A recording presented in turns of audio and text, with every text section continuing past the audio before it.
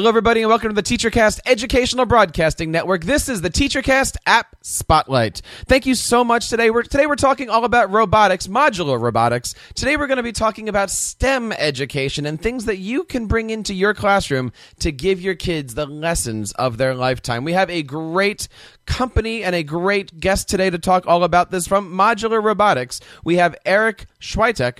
Eric, how are you today? Welcome to the program. How are things? I'm great, thanks, Jeff. Thanks for having me on. And tell us a little bit about yourself. You're not too far away from here, Carnegie Mellon, right? So I was at Carnegie Mellon a while ago. We're in Boulder, Colorado now. I was there for a PhD in architecture, oddly, which is weird. Nobody has a PhD in architecture. And while I was there, worked on robotic building blocks, future of architecture, maybe robotic building blocks. And the products we ended up developing turned into kid-friendly products, kid-specific products. When was the turning point? When did you decide that architecture and education can merge and do something amazing? That's a pretty good question. My friend was working at a science center, the Carnegie Science Center in Pittsburgh, and we were developing all these prototype robot blocks, prototype construction kits, based on the notion that everybody loves construction kits like Lego or Tinkertoy or Zoob, and they're super powerful tools for working with ideas, little models of systems to explore ideas. And a friend who was working at the Science Center came by our lab one day and said, hey, these are super cool. Can we bring them by the Science Center and use them in a workshop and get kids playing with them? And we did. We started to do a little more of that, and we realized that they were a great learning tool for kids, maybe a little higher resolution or I guess lower resolution than professional architects might use, but a perfect resolution for exploring ideas of computational thinking and networking and robotics. So I want to take a look at the product here, Modular Robotics. This is an amazing system that is combining architecture, robotics. Tell us a little bit about what teachers and students can get in a package, such as this. Yeah, so I kind of want to pull them open and play. Maybe we can do that in a minute. But what you were holding up right here is our product called Cublets. Oh, sorry, I'm going the wrong way. Not totally used to the mirror view here. And Cublets are robot blocks. So when we were kids, we played with Legos. We played with wooden blocks. I remember these like Bauhaus-style wooden blocks that I used to play with that my mom got at the Museum of Modern Art. We played with all these different types of construction kits, and construction kits help us build and work with our hands and learn about the world by building stuff.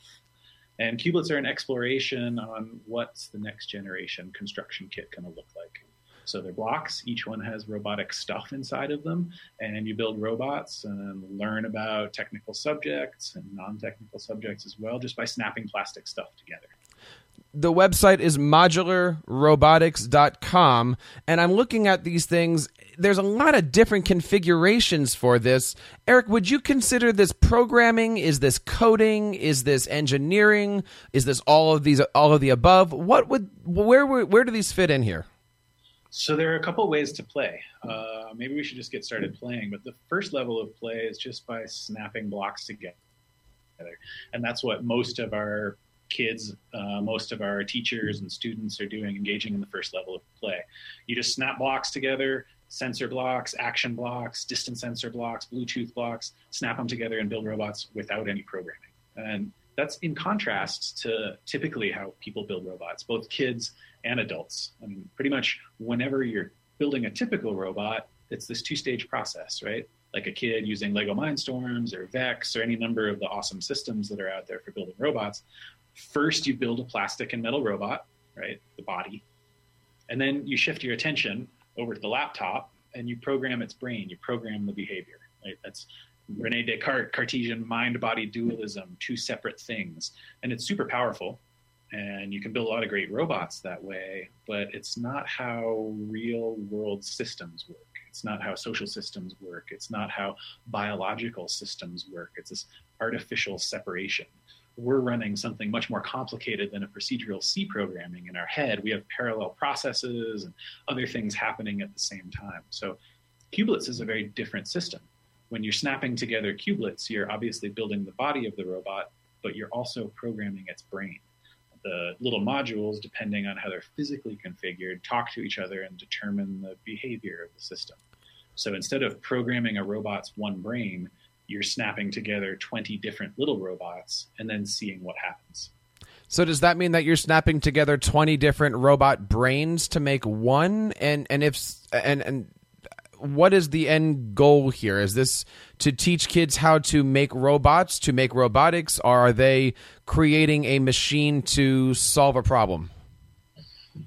That was like 3 great questions all in one, and I'll try and take a stab. You're snapping together 20 little brains. So each cubelet has a tiny little computer inside of it. Each cubelet is a brain itself. And when you snap together 20 brains, you're creating a robot construction. And it's maybe not one brain anymore. Maybe you consider it a brain. Semantics, those things are kind of hard. But when you snap together 20 brains, then you're creating a network or a little society of brains that has some sort of higher level emergent behavior.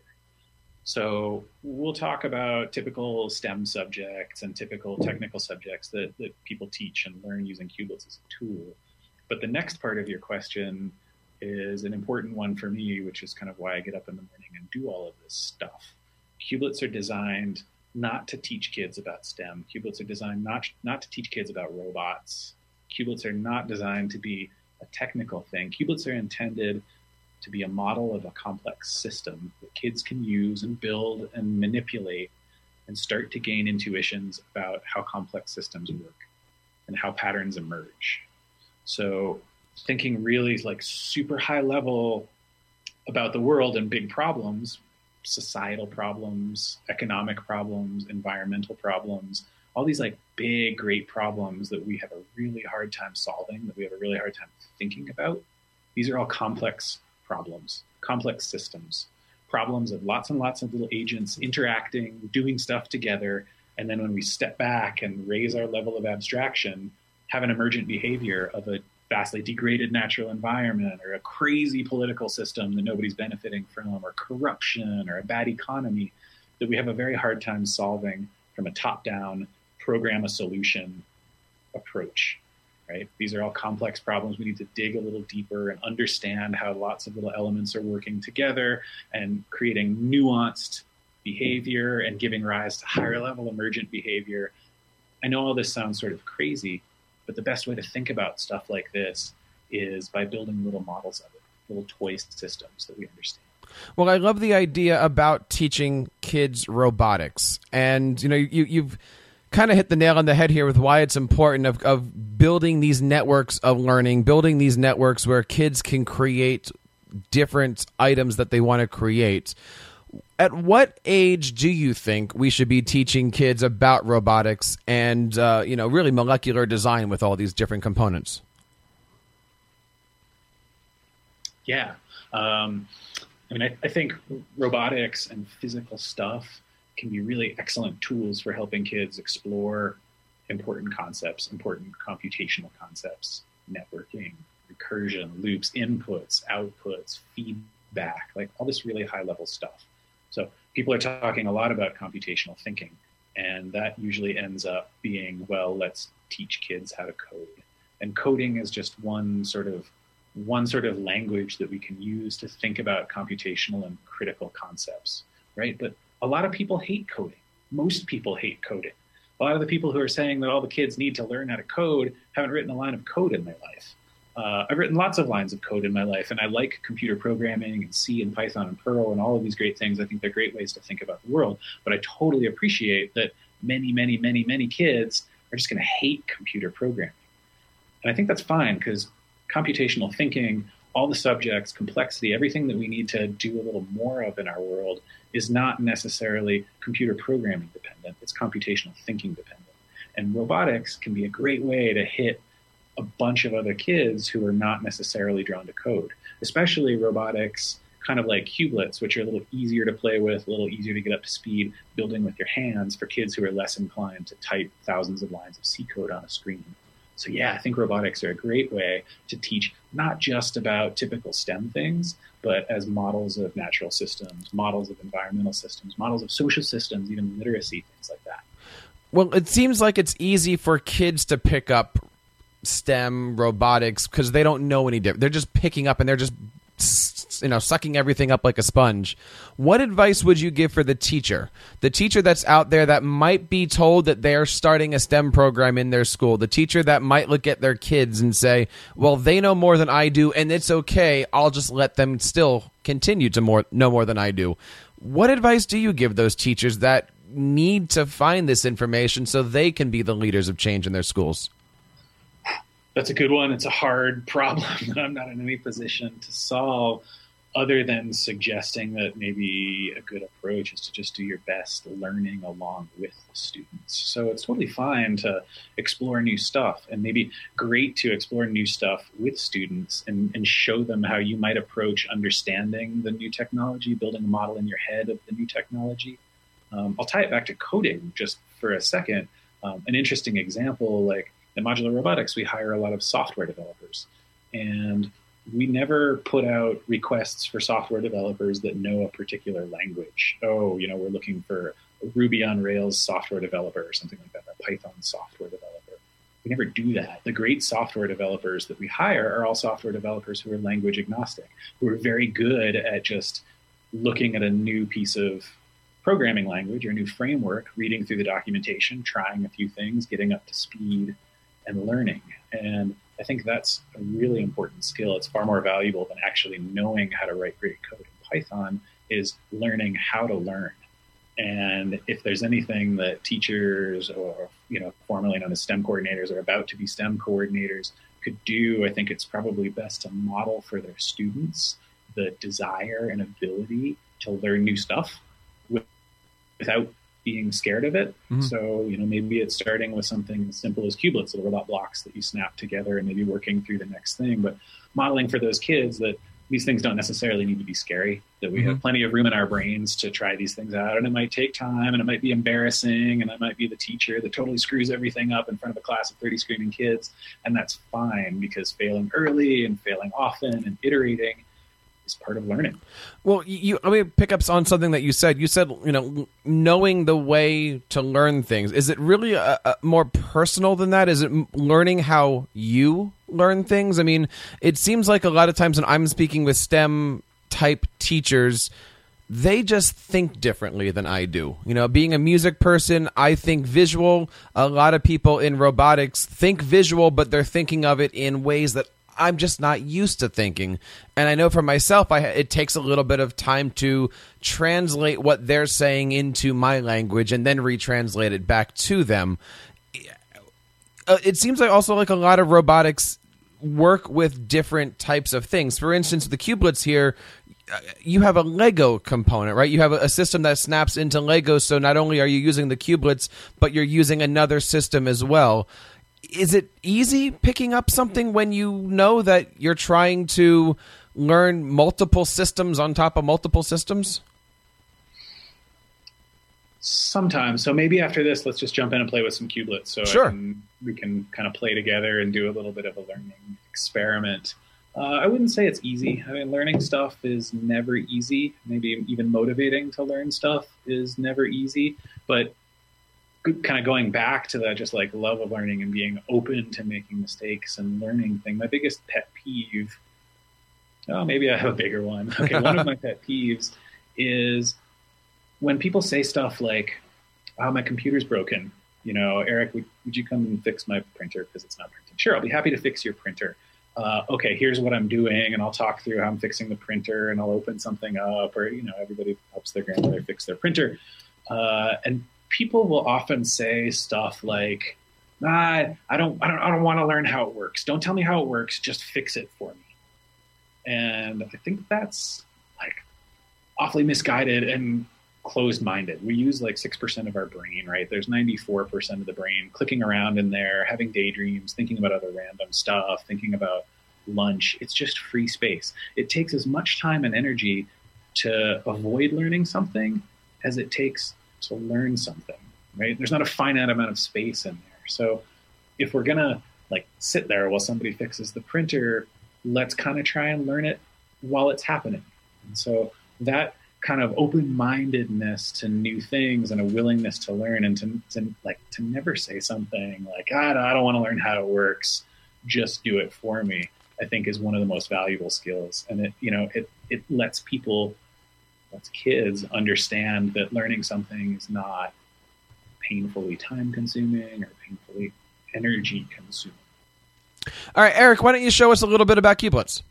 Okay, quick demo. So I've got a Cubelets 12 kit right here, which has 12 Cubelets in it. Open it up and kind of talk over this for the benefit of our audio listeners. There's an instruction manual and a bunch of robot recipe cards that are showing different robots and different Cubelets that you can build. And then in here, there's a little USB cable that can go away and a brick of 12 Cubelets.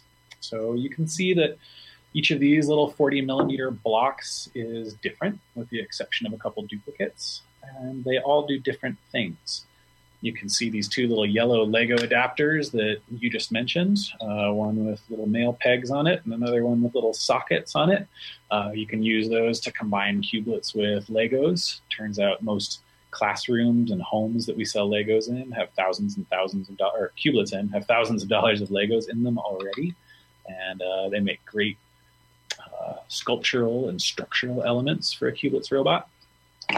But what's going on here is all of these little cubes. And you can see that they snap apart and they snap back together with little magnetic connectors. Super easy. And there are a few different types: sensors, thinkers, and actors. So what's the definition of a robot? A robot is any device that senses, thinks, and acts. You could say senses, plans, and acts if we wanted to be less provocative, but it's a podcast, so let's be provocative. They think. The black cubes are sensors. So this black cube is a distance sensor. It's got two little eye-looking things on it where it shoots out and receives infrared light. We've also got a couple other sensors, like a black light sensor like this, and another distance sensor in the pile. The clear cubes are all actuators. So sense, think, and act. Or you could say input, processing, output, whatever. This one's a flashlight. We've got a bunch more clear Cubelets that do other things too. And the colorful ones in between are the thinkers. So quick demo. Let's see. This blue one right here with a switch on it and a little USB port is a battery Cublet. Every robot needs a battery Cublet. Let's snap on a distance sensor and also snap on a flashlight. And we'll see if this blows out the monitor or the camera or not. Simplest possible robot ever. When the distance sensor detects my hand over here, it sends numbers to adjacent Cubelets and the flashlights turn on. So we just built and programmed a robot. Flashlight is next to the distance sensor. We could take the flashlight Cublet off and instead put a little rotating Cublet that spins on top. And then I'm going to put the flashlight Cublet back on top of that. And it's a similar robot, but now when the distance sensor detects objects like my hand, both the rotate Cublet and the flashlight Cublet actuate and turn on.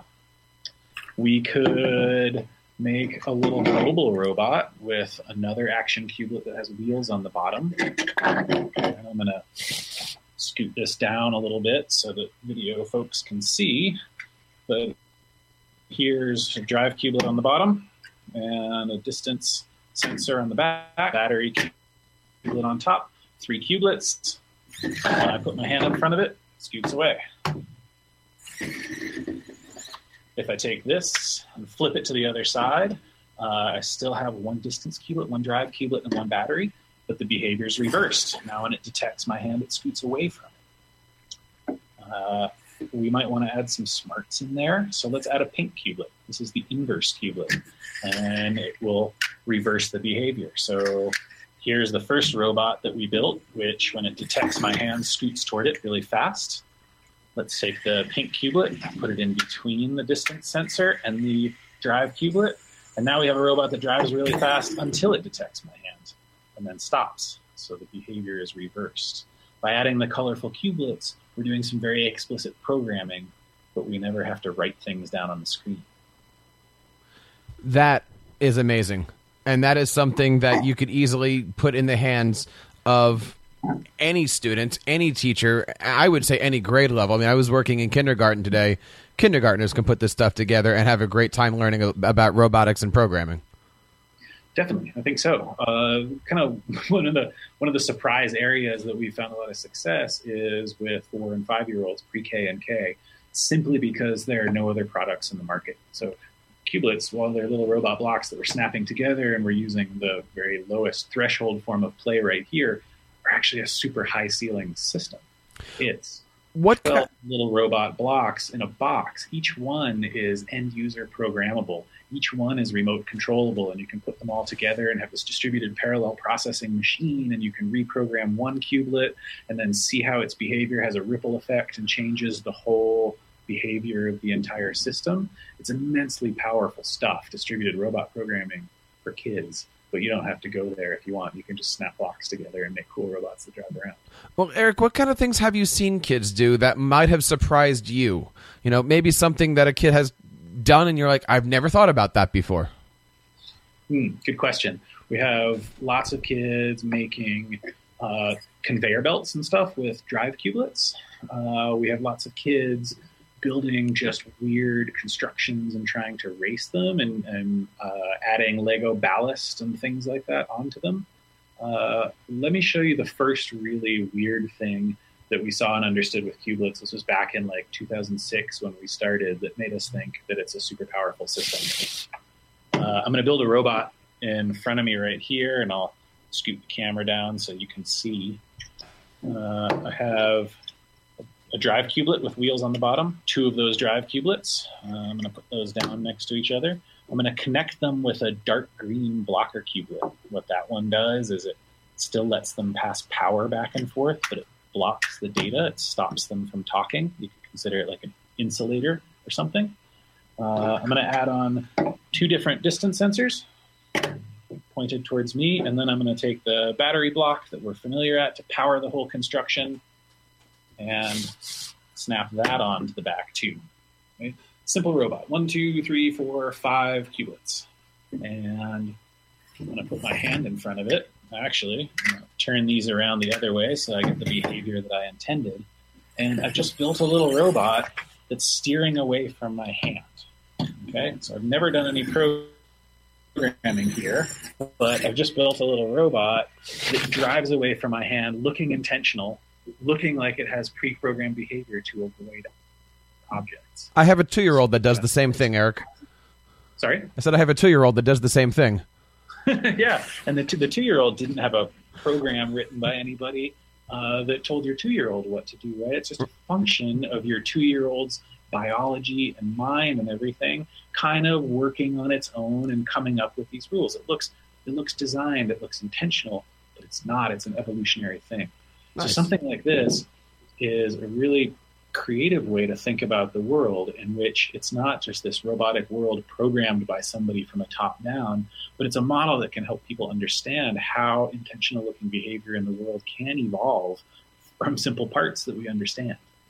What are the possibilities here? I know you said that was a Cubelets 12 pack. What types of packs do they come in? Talk to us a little bit about what a school can purchase and how big can a system like this get? So it's pretty much unlimited, although Cubelets are expensive. The kit of 12 that we were showing right here is over $300.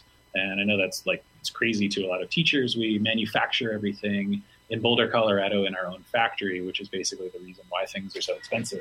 Let's see if I turn the camera around over this way. Our factory is dark because shift on Tuesday ends at 4:30, but we've got a bunch of people building things here in the States. So that's the disclaimer that Cubelets are expensive, and one of the primary things we hear from teachers is that they have a hard time affording them or working them to the budget.